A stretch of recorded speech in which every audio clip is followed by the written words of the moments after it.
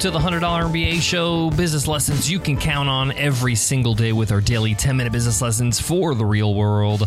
I'm your host, your coach, your teacher, Omar Zenhom.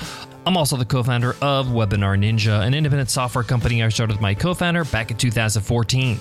And today is part one of a very special 4-part series, The Business of Japan.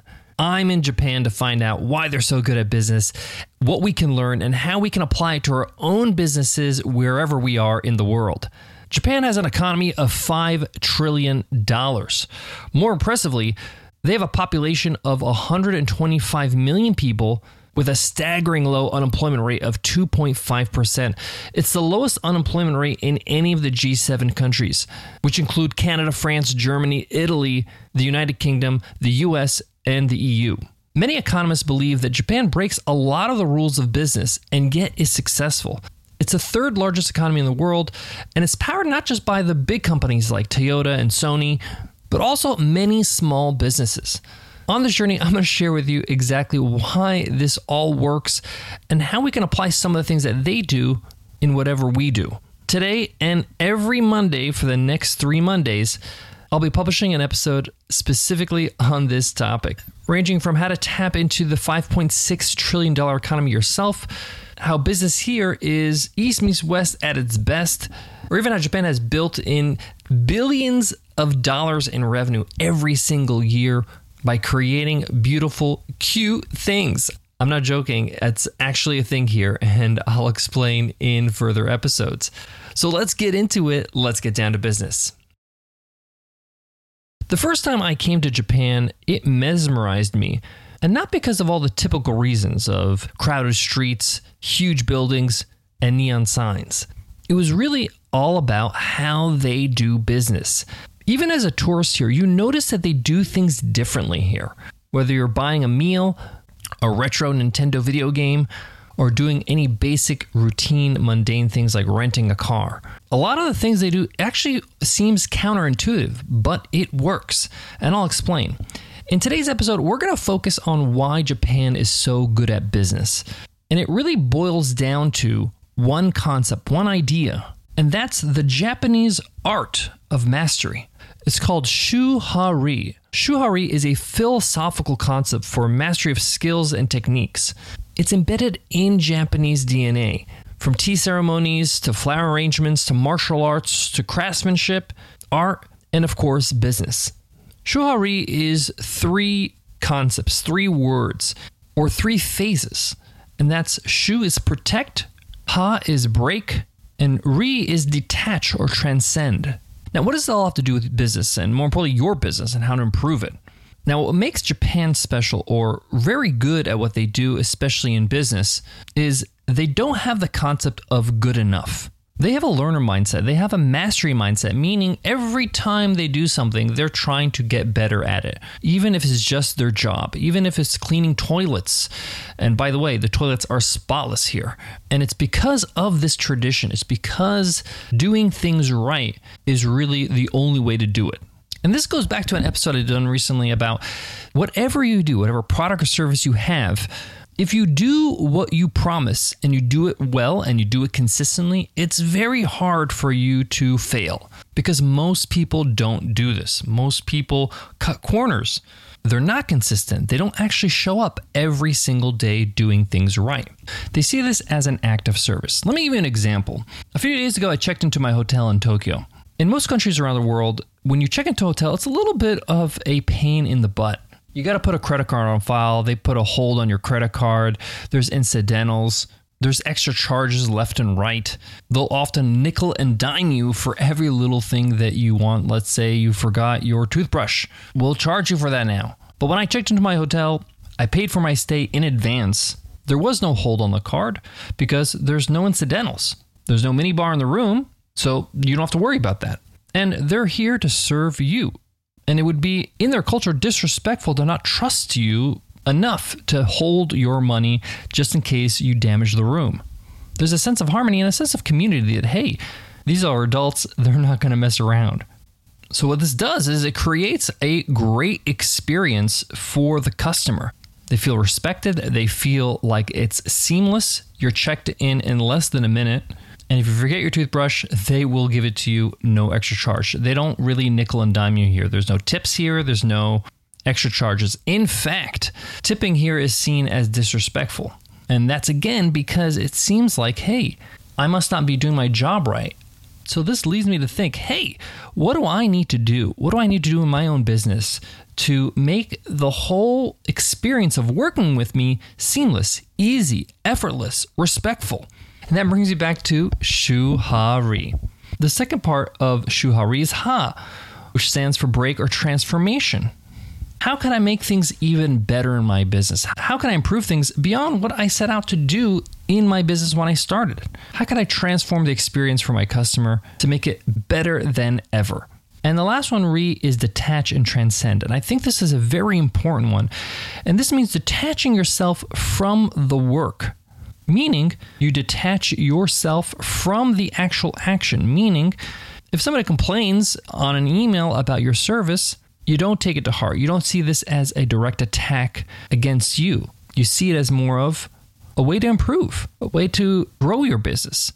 This allows you to be a little bit less emotional about your decisions in business and more practical. This is why the Japanese have no problem apologizing. Sumimasen, which means excuse me or sorry, is said often, especially in business transactions. And it's not seen as weakness. It's seen as a way of accepting feedback and accepting that, hey, I can get better. One of the things that you notice quickly here in doing any kind of business in Japan is how polite people are. Of course, there's a lot of bowing in Japanese culture, but there's also a lot of respect. And what I think is interesting is in the West, many people see this as a sign of weakness. They see that if you're too nice, you're going to get walked all over.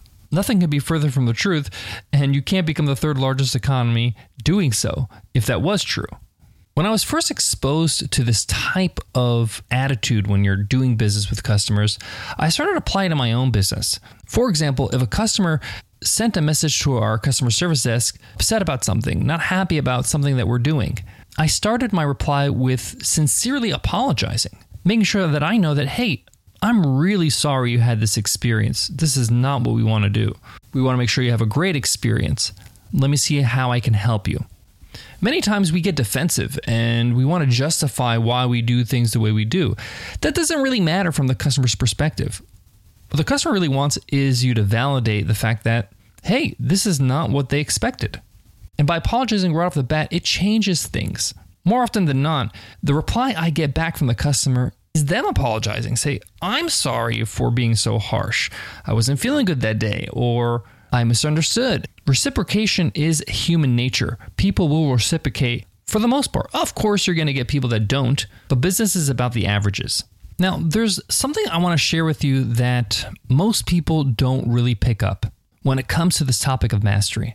When you are dedicated to mastery, when you want to get better and better at something, you don't mind doing the work. You don't mind rolling up your sleeves and making it happen day in and day out. I visited and chatted with a sushi chef in Tokyo, Japan, right across the street from Tokyo University. The place is called Kazushi, and it's 75 years old. The sushi chef took over from his uncle. In the restaurant, you have about 10 seats, and it's run by two people, the sushi chef, Omemoto, and his uncle's wife.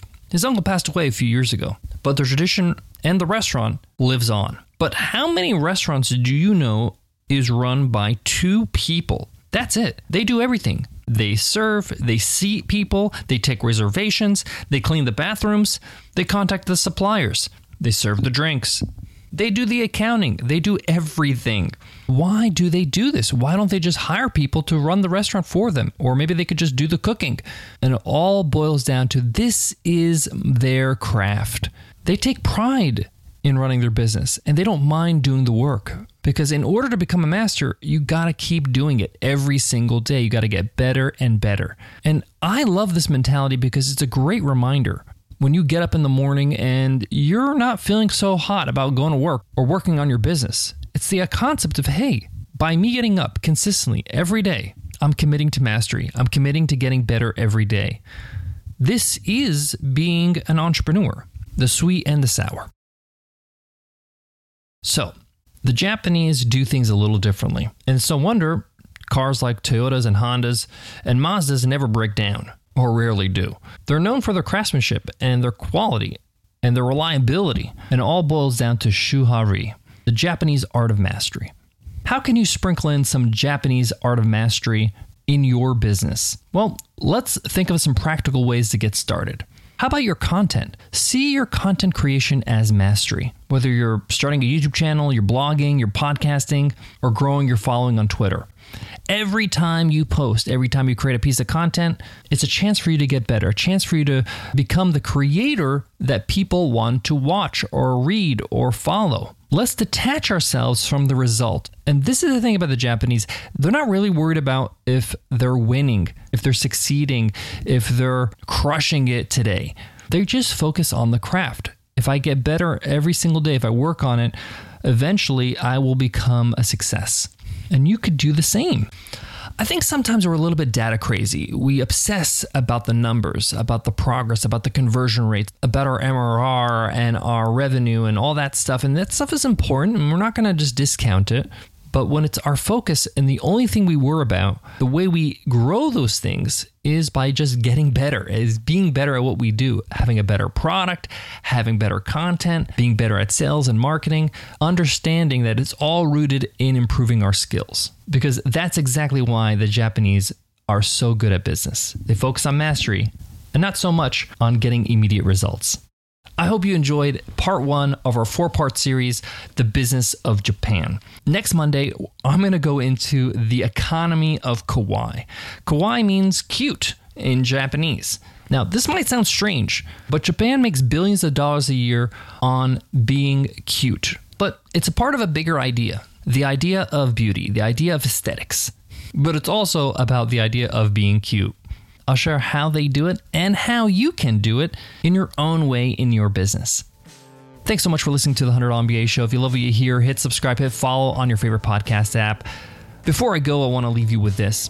I decided to go on this journey to Japan to do this series because sometimes you have to get out of your own bubble, out of your own 4 walls or even community, country, to see a new perspective, to change things up and to improve things in your own business and your own life. Sometimes we think we have it figured out, but oftentimes other people, other places in the world have it figured out too, but in a different way, a way that you can use to differentiate yourself and get better. Thanks so much for listening, and I'll check you in tomorrow's episode where we get into the topic of coaching via email.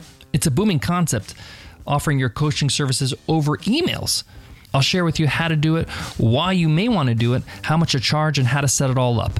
I'll see you then. Take care.